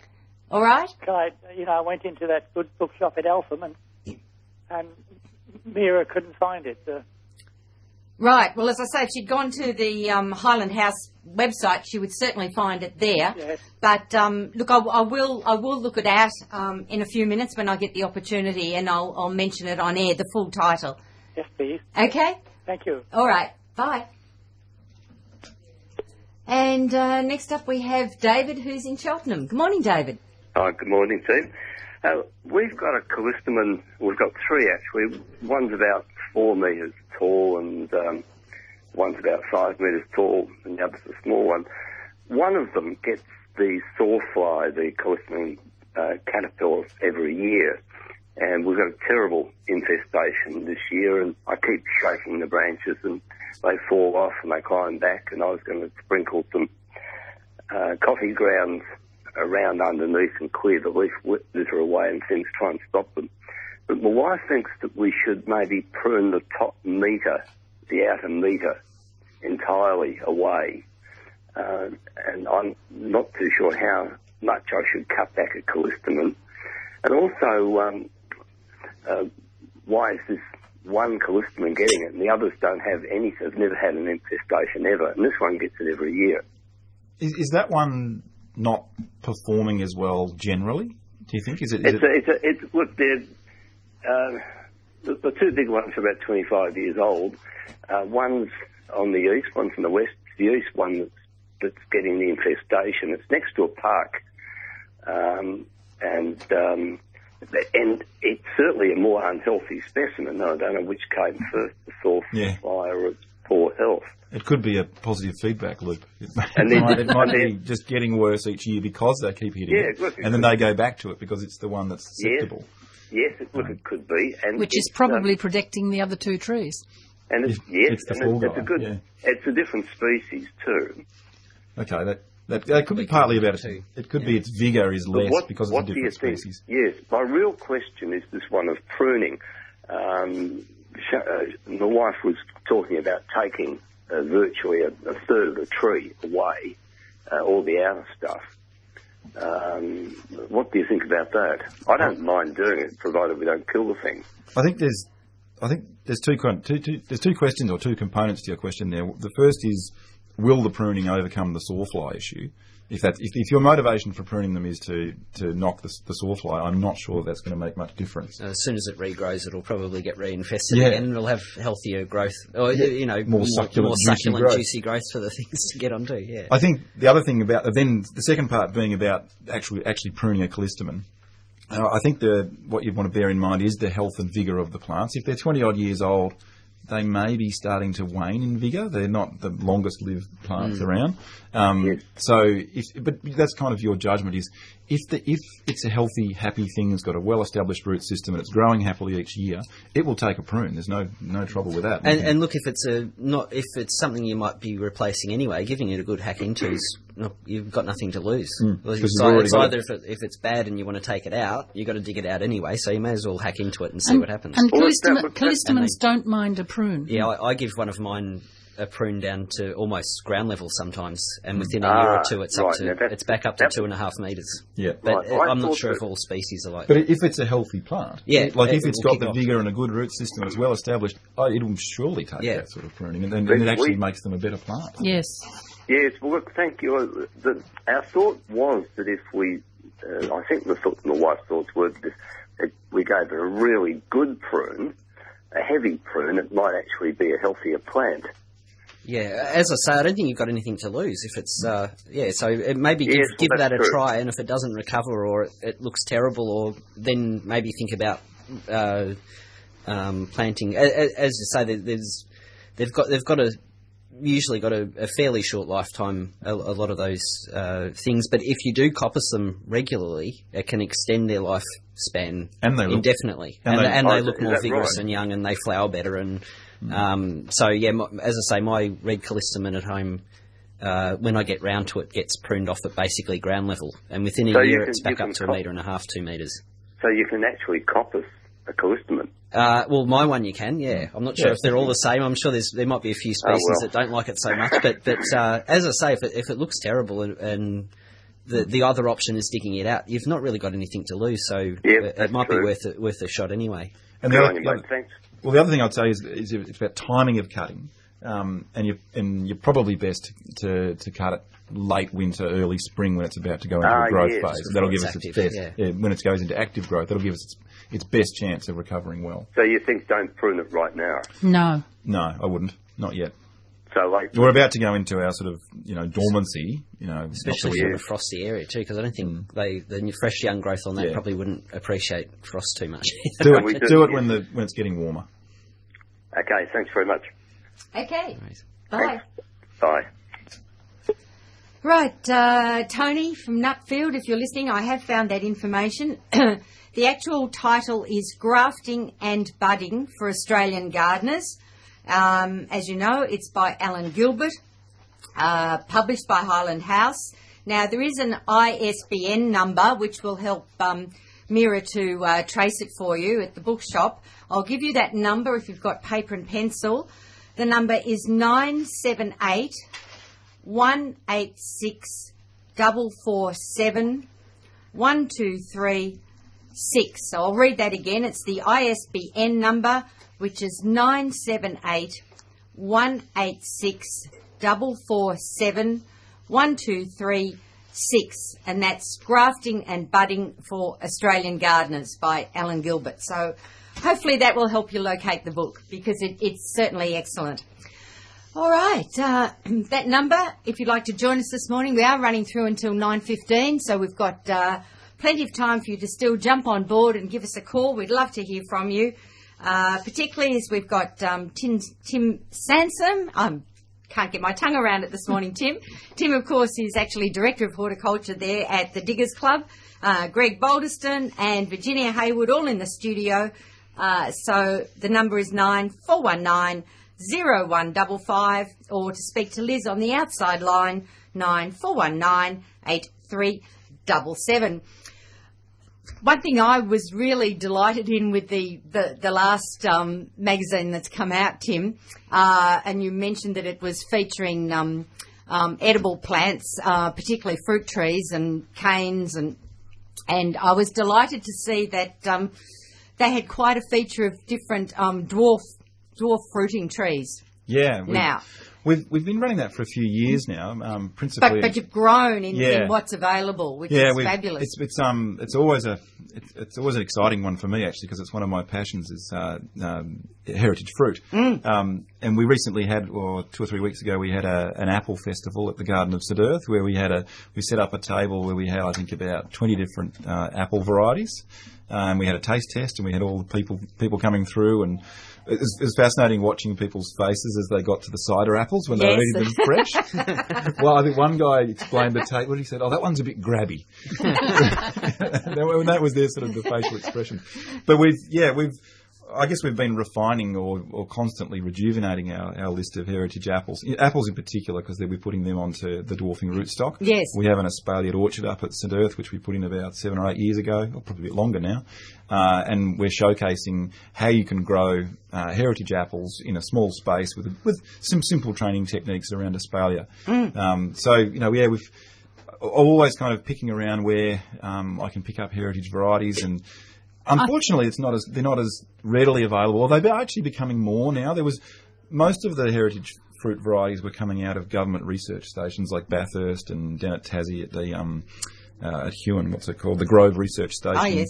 But they've kind of gone by the wayside, or they've been subsumed by private entities. But luckily, there are some good collectors out there that are still and a couple of very active heritage fruit societies. Yeah, the Heritage Fruit Society in Melbourne, and they're through Petty's Orchard, and we've also got Yalka fruit trees, and the one down in Werribee too. And at Werribee, which is at the mansion. Yes, and one of the problems with apples is that they've been bred so much to increase their sugar content, so that they're becoming actually in a world of obese people who are suffering from diabetes. They're becoming... confection. Yes, they're becoming much less good for you. And so if you can get the older apples that have not been laden with fructose... It was interesting in that taste test that we did at St Earth a couple of weeks ago, what were the most appealing to people. And people have different palates. Oh, of course. But a variety that we'd got hold of from an orchard down in Main Ridge, which I had not come across before, it was called Clarence, I think it was called. And it was by far away the favourite. But it wasn't the sweetest. No. It was the one with more interesting texture and flavour. And a bit of sharpness. A bit of sharpness, yeah. I love a bit of sharpness. And there's another one called Sturma Pippin, which is known as a cider apple, principally. But it was a great fresh eater. And a beautiful looking white apple. Right. So it was sort of a white skin. Yes. And a crisp... it was a bit of a surprise packet for us, actually. Right. So from those taste tests, a number of those varieties we already carry in the line that you saw in our magazine. I was looking at the apples in Woolworths yesterday, knowing that I was going to drive down here really early in the morning. I thought, well, I want something to eat in the car, and I looked at those apples, and I just didn't want to buy any of them. I actually had the same experience yesterday. I was popped over to get the snack, and I tried one of those jazz apples, which is I think it's a New Zealand variety that's been bred and is now being taken up by a lot of commercial orchards. And it just had no depth. It was just like being slapped in the face with a bit of sugar, and that was about it. Yes. There was nothing. They all tend to be huge too, and they're sort of blown up and watery, and and I think like the little, the snow apples. Oh, I've got a snow apple. They're and you beautiful. Just grab, and if you're hungry, you have 2 or 3. Yes. And if you're not, you just have 1. There is no apple experience better than a snow apple picked from the tree first thing in the morning when it's cooled from the night. Yeah. You bite it open and it is crystal white inside. Oh, it's stunning. Yeah. They're beautiful apples. And as I say, the size, they get these huge things and... just have something small. You don't have to eat this huge apple. No, size isn't a marker of improvement. Of improvement, So it's nice to have something that, you can sort of get through and it doesn't go brown because you can't eat it all at that time. And you go back later and it's sort of all brown. So. Well, the other great thing about the extended range of apples you're offering is that you have more choice as to what you're going to use for your cross-pollination. Yeah, you have more choice for that. You have and we put in our magazines which are the pollinators, so you can figure out your pollinating partners. The other thing that's important is when they fruit. So we put a guideline in there that says the early, mids, and lates. So you can set up a little orchard in an area that's 4 or 5 metres long. You could put 4 or 5 trees, or 3 to 4 trees. And you can have them so that they cross-pollinate each other, so you're guaranteed to get fruiting. And you have an early, a mid, and a late. So you can have fresh fruit through the summer. Yep. Or if you have a cooker, like a Brownlee seedling or a Granny Smith, then you can have that for late in the season for cooking and storing through the winter as well. Yes. So with a bit of that knowledge, you can figure out what's going to work best for your garden, and you're getting varieties that are so much better than the supermarket ones we've spoken about. Oh, gosh, yes. They may not always store as long because they don't go into cold storage and ethylene managed storage, but they're so much superior in flavour. Absolutely. And I always say, and I was saying this to people at the St Earth Festival a couple of weeks ago, that if you're eating an apple and it's September, October, clearly it's been in storage. Absolutely. This is not naturally occurring at this time of the year. And they look like it. Yeah. Yeah, that's the problem. Yeah, but fantastic to because it means that people who do have a very small backyard can still now actually grow some fruit. Yeah. And you can even put them in a pot. Like yes. I've got a cherry tree that I've got in a large container, and it takes a bit longer to prune them or establish their framework when they're in a small size. And there's a method called the Spanish bush training method for cherry trees, which is basically just creating a lot more spurs or fruiting wood lower down in a branching habit. Right. But it's really well suited to pot culture, and you can have a cherry tree. A Stella cherry is one that we sell. It's a self-pollinator, so you can have one on its own in a pot on a patio, and it produces a sizable punnet of cherries every Christmas for us. Fantastic. And it's only a little tree. And it's easy to net, and you get the blossom to admire as well. You get the blossom. It's right out my back door. The autumn colour's just dropped off now. The only snag I've got is that the dog actually likes them. Oh. And she eats them through the net. Really? Yes. Good heavens. I know my dog thinks she's a human. The foxes adore my grapes. Yeah. Foxes love fruit, actually. They love blackberries. grapes. Always, you know it's blackberry season when you see blackberry fox poos everywhere. Yeah. Yes. In fact, this is a digression, but fox scats are really interesting to see what they eat. And they do eat a lot of fruit. You see heaps of seed in fox scats. Yeah. Okay. So your trees you're very much looking at trees for this. Yeah, into our change winter of season, but also for global warming. Oh, absolutely. I think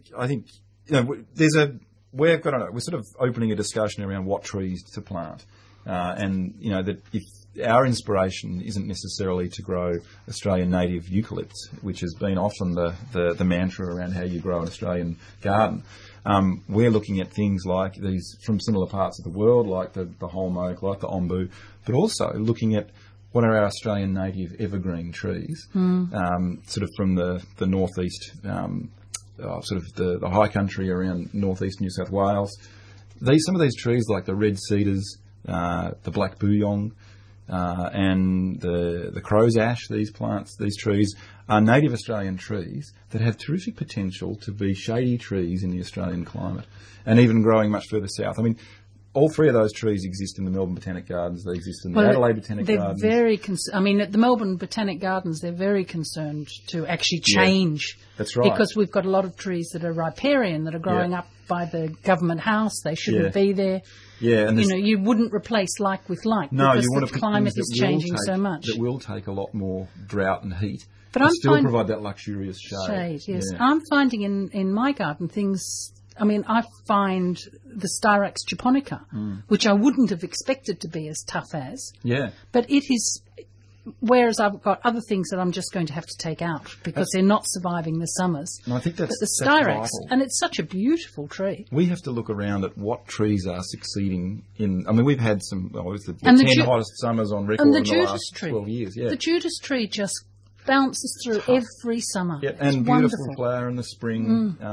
So I think, and we've got a selection of trees that we're working on, and we will continue to work on. We're beginning a collection of trees ourselves at our preservation garden down in Germana. But most of our inspiration has been taken from places like Waite or the Botanic Gardens, things that are successful in our climate that are, I guess, the new breed of trees. I see a lot of capital pear tree, which is an ornamental pear, as street plantings. I think there's a real paucity of knowledge in town planners around what trees are the best trees to plant. I was talking to a grower about that particular ornamental pear, the capital, recently, and I was like, why are they planting them on roads everywhere? You see them on roadside verges everywhere. And they're not a particularly good shade tree. They're not a particularly drought-hardy tree. And his theory was that because their caliper, the trunk size, only gets to a certain size, that it reduces the damage that people do when they drive into them. And that was the main criteria for why they're choosing those trees. Oh, dear. And I thought, well, that's a bit backwards. In Clifton Hill, they're planting Tristaniopsis. Yeah. Which I find, I actually asked Roger Elliott about it, I remember years ago, because the Tristaniopsis in the Botanic Gardens are absolutely huge. Yes, yeah. And yet all through Clifton Hill now. You've got Tristaniopsis in the... And they are turning out to be lovely street trees. Yeah. But so they've done something in the breeding. And there is some breeding of those trees, and they're getting... And that's a positive move, is that people are starting to think about how trees... But see, at my house, I've got this huge and stunningly beautiful gum tree on my northern side, but it means I get no sun in winter. Yeah. I want deciduous. Yeah, and we've got a good couple of oaks in our catalogue. In fact, we've got and this is not quite that example, but we have the Virginia oak, which is actually an evergreen oak that grows in the more subtropical regions of the United States. It's not one that grows very commonly in Australia, but I think it's got great potential in our more temperate climates. But it's not a deciduous. But there are other oak trees that would be fantastic in your situation there, where you get all that luxurious shade. Yes, and then you get fire protection. Yeah. And then you get the sun through in the winter time. And I've got exactly the opposite. I've got the most beautiful gum tree, which is a fire risk so close to the house, and it stops the winter sun. And if we want to be growing some of the things that Greg's got here, we need to be creating a forest environment. Yes, exactly. One goes with the other. If we're going to grow little treasures at ground level, I have to say that yellow one, is absolutely beautiful. Before we go to it, we do have a caller to get to, so we'll go to Dave, who's down in Frankston. Good morning, Dave. Yeah, good morning. Just a query for the tree man you got in today. I've got a liquid amber that's 20 years old, and I've got a pear tree that's 20 years old.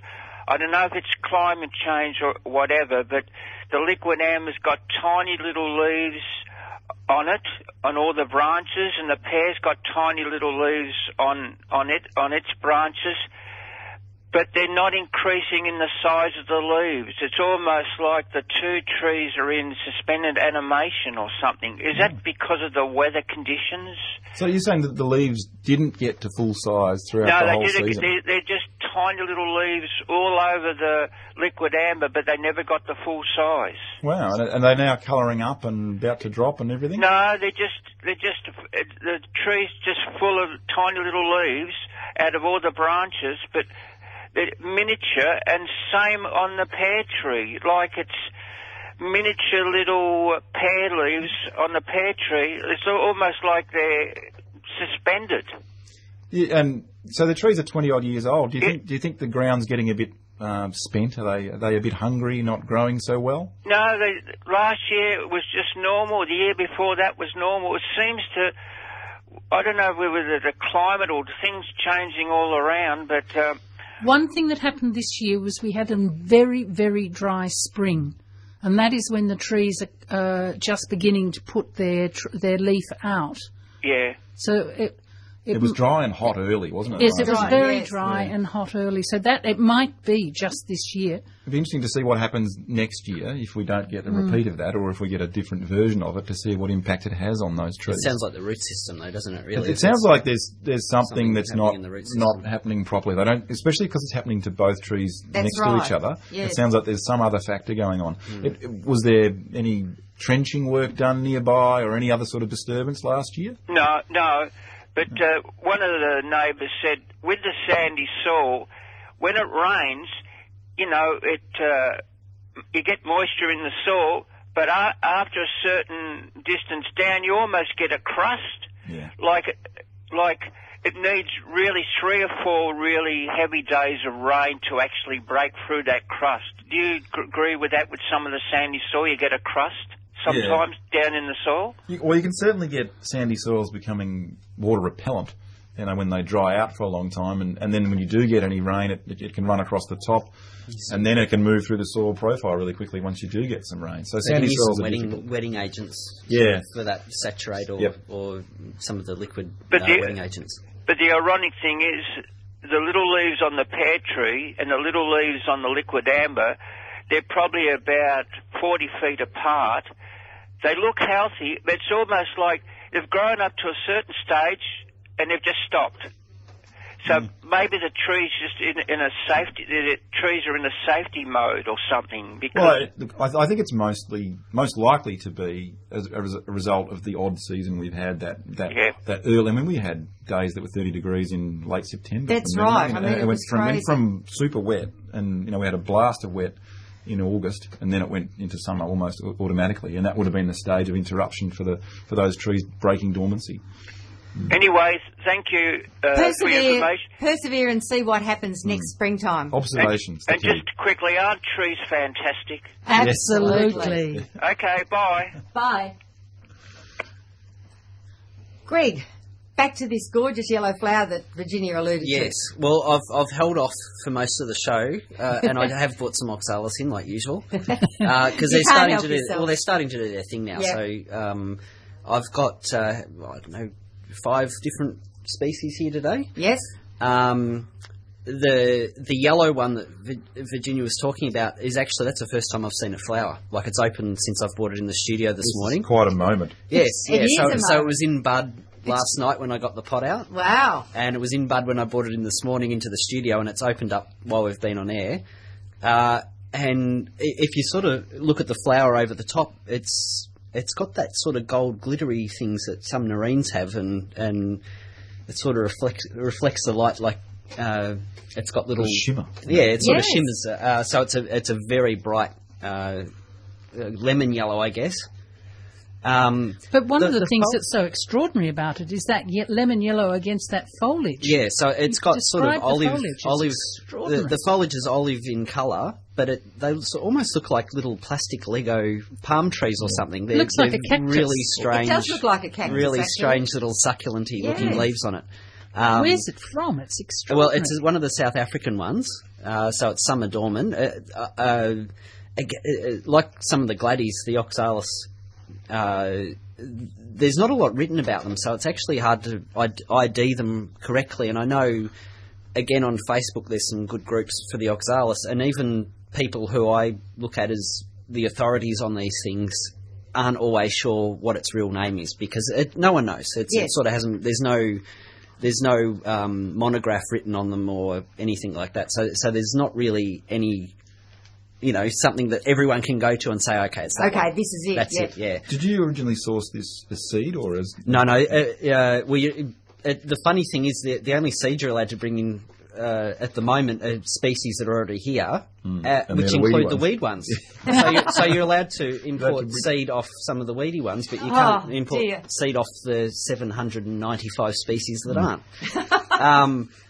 And so originally I would have got that one from Stephen Ryan, and most of mine I probably got off Stephen over the years, or Gary Reid, but unfortunately, if it's not in Australia now, you're probably going to have trouble getting it, because it's just a little bit restricted. But that's a really interesting leaf, and I've only ever seen it in leaf. And as I say, the flowers come out this morning. It looks fantastic. Well, that's a real coup, isn't it? I know. Yeah. I feel privileged. And another one that's come out is Faber folia, which is a much softer lemon yellow. And I've never seen that one flower before, and I've got lots of that. But it's one of the oxalis that you sort of grow for the foliage, and the flowers are secondary. Palma frons is another one with beautiful little furry palm leaves that sit on the ground. And it's a great foliage plant, but I've not really seen it flower very much before. Okay. And Faber folia's got they're almost like rabbit ears, I guess. The leaves are sort of bunny ears that stick up. It's quite a big leaf. There's a faint reminiscence of what we know as the sort of clover-like. The one that most people are familiar with. Like some of each the one of these families. has got that basic structure, but they're so much more interesting and linear and colourful. And that's the interest. Even these finer leafed oxalis, if you actually look at them, they look like they're lots of individual leaves, but a lot of them have still got the 3, especially lower down on the plant. They've still got 3, 5s, 7s. Yes. They're in the leaf. The leaf structure is sort of very similar through them all, even though they look different when you're looking at the whole plant. So the taller one here that's sort of a mauvey colours Oxalis hirta, which is one that multiplies really well, but it doesn't spread at all. It's very pretty. It's actually great for hanging baskets and rock walls and things like that, because you can see it's got the foliage on that's 6-8 inches tall, and as it's standing up now because it's only shot up out of the ground in the last few weeks. Right. But as it finishes flowering, the foliage will tend to flop over. So if you've got it in a hanging basket or on top of a rock wall, it actually cascade over the wall a little bit. Oh, lovely. And they form quite big clumps. And The other thing, you get autumn colour in spring. So as they're going into dormancy in springtime, you get these brilliant reds and oranges and yellows on the foliage if they're in an exposed site where they are. So that's a good doer and quite a nice foliage plant too. And as I say, if you can dig it up every year or every couple of years, you can dig them up and separate them and get quite a big display of them. Or if you're still scared of oxalis, you can stick them in a pot or just plant them in one spot and leave them, and they're never going to move. They'll Some stay of where those they are. oxalis you've given me, Greg, to be scared of them, I have to nurture them. I don't. Them. Yes, Yeah, exactly. yeah. Scared of losing them, not scared of them going. Of them taking over. So, and the little pink one here, which has also opened up this morning, is Oxalis glabra. And that has foliage like a little dwarf conifer. It's a great little rock garden or a pot oxalis. It multiplies really well, but again, it doesn't shift around at all unless you shift it.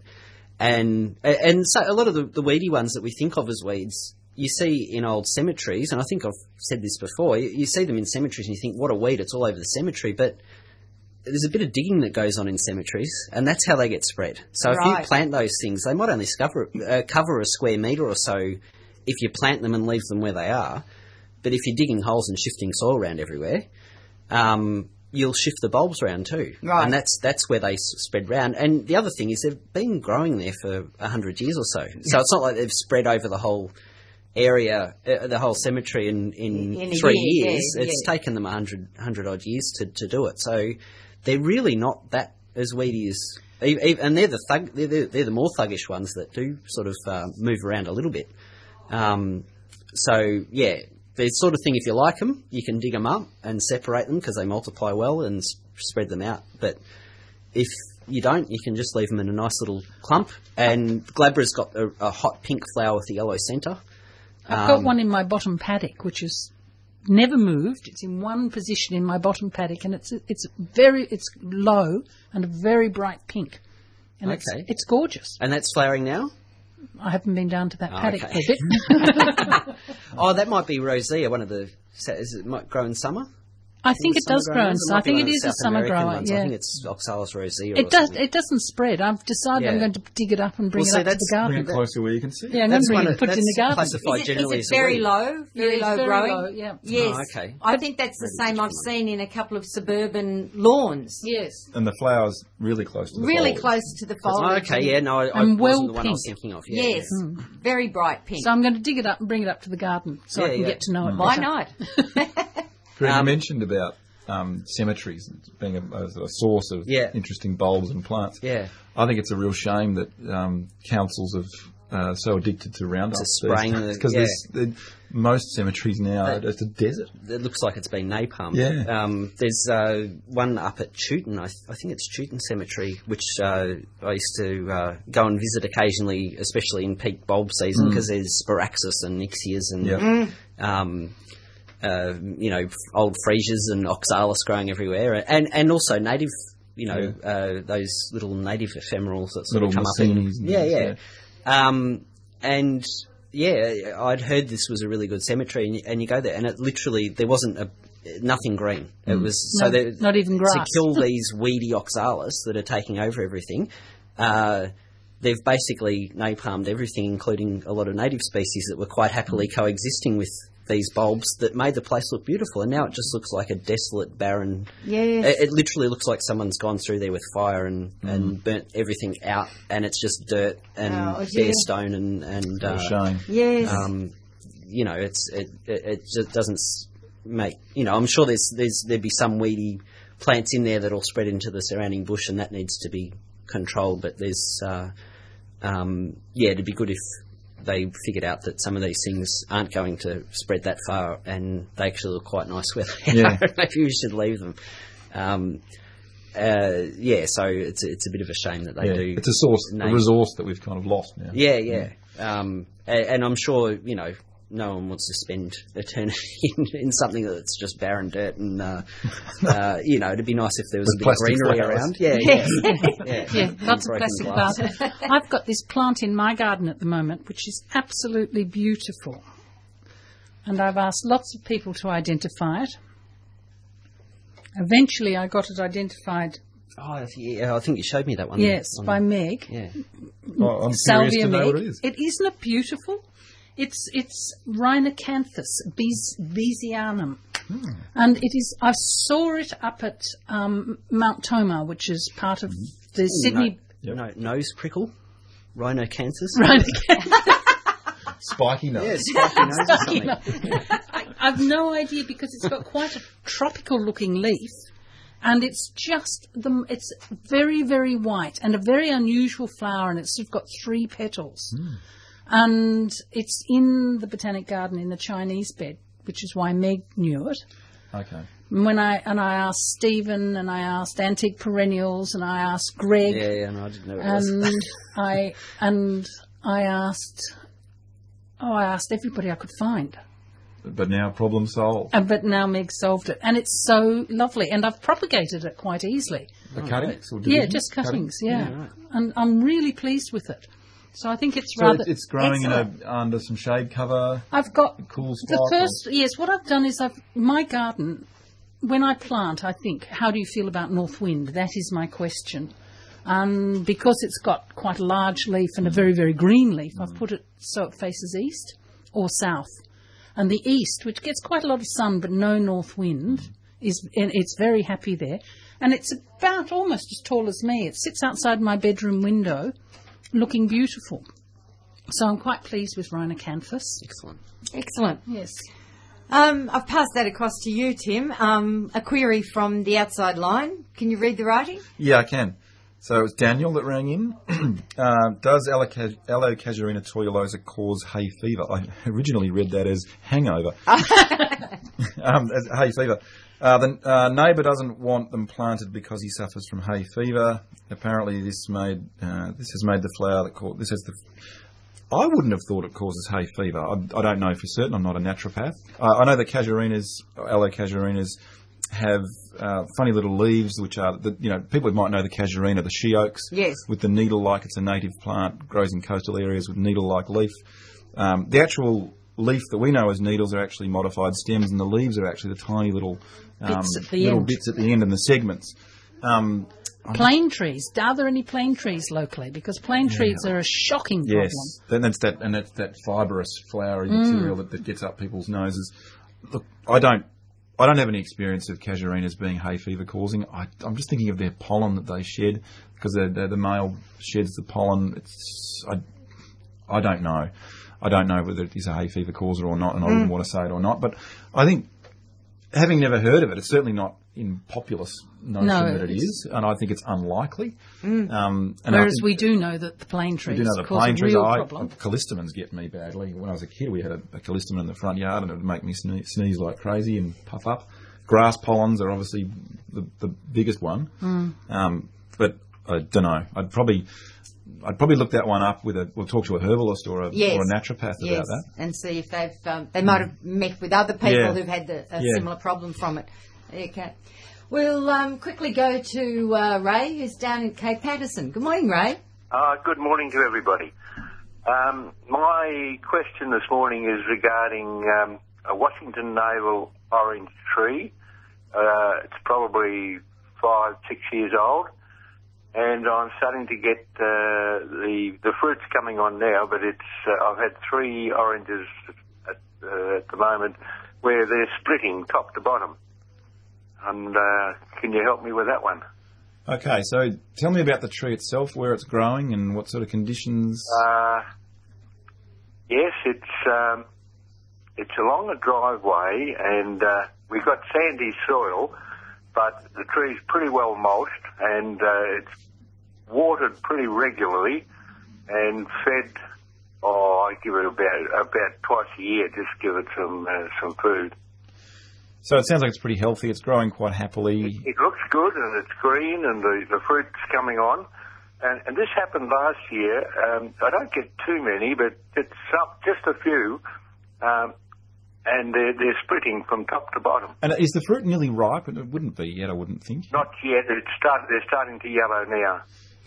I'm wondering about irregular watering. Yeah, I think that's the usual cause of splitting fruit. Is when you've got it's dry for a while, then you get a heavy watering and you get that burst of moisture or water through the tree, and it happens on a lot of fruit, is that then you'll get the rind splitting because it's swelling. And it can sometimes happen after a heavy rainfall event too. Yep. I water about nearly every second Sunday. That's the sort of regime I've been watering. It sounds fairly regular.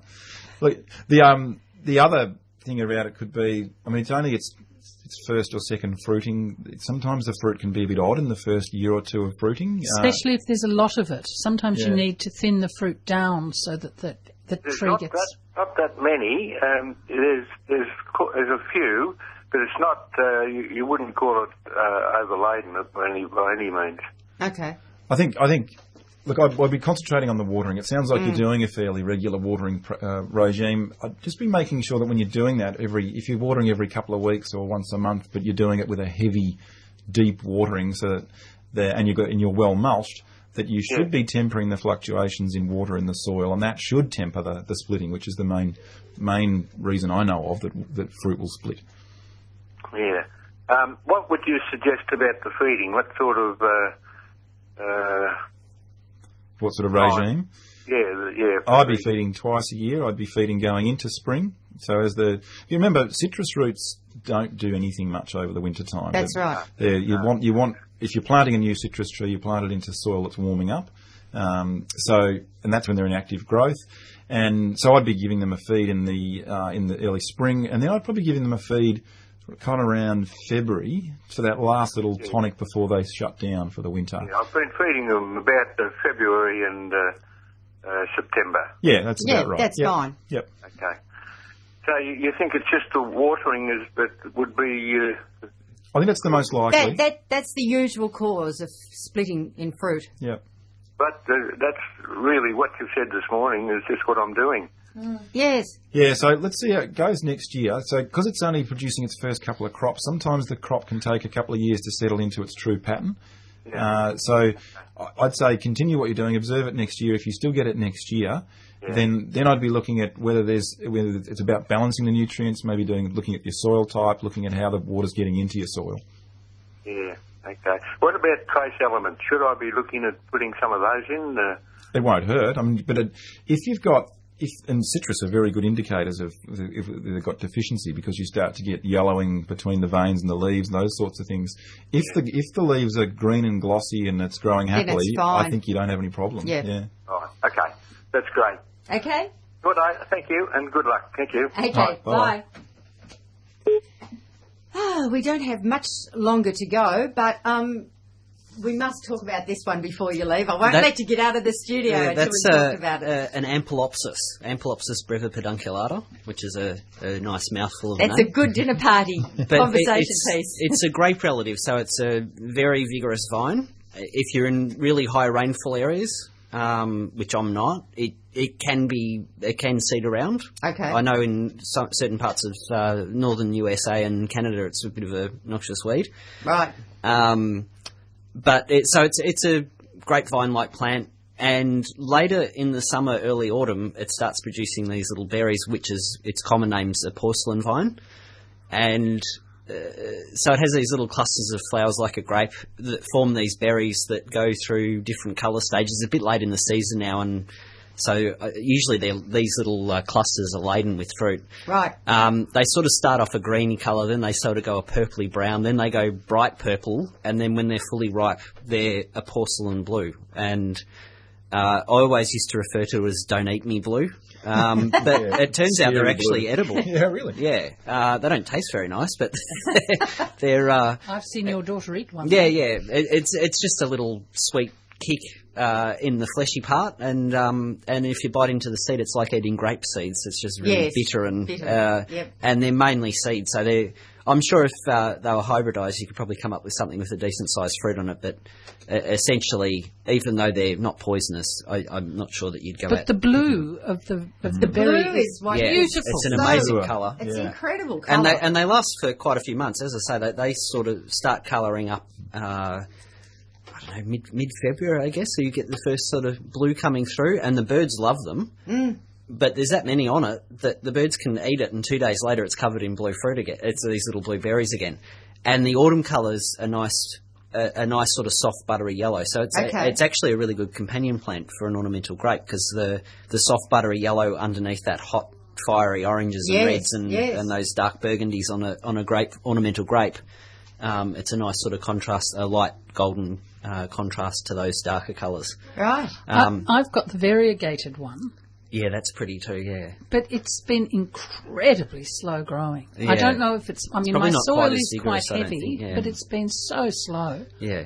So I don't know if the variegated one's not quite as vigorous or not, but this one certainly is. Mine is especially because it's got access to... It's in my little bonsai house. So it gets all the... excess water from the misting system there. So why is it there? It's quite happy out in the cold. Oh, yeah. No, it's not inside it. It's growing over the top of it. It's getting all the benefit of the water. Yes, exactly. That's why it's done so well, because me. it's got access to the water from underneath the bonsai house. Okay. We have run out of time for yet another week. A huge thank you to the team this morning. I do appreciate you coming in, particularly on what proved to be a bit of a foggy drive for some of us. But, yes, we'll be back, of course, next week. A big thank you, too, to Rosemary and Liz, who've been handling all the phone calls. Tune in next week at 7:30. Until then, bye for now. You've been listening to a 3CR podcast produced in the studios of independent community radio station 3CR in Melbourne, Australia. For more information, go to allthews.3cr.org.au.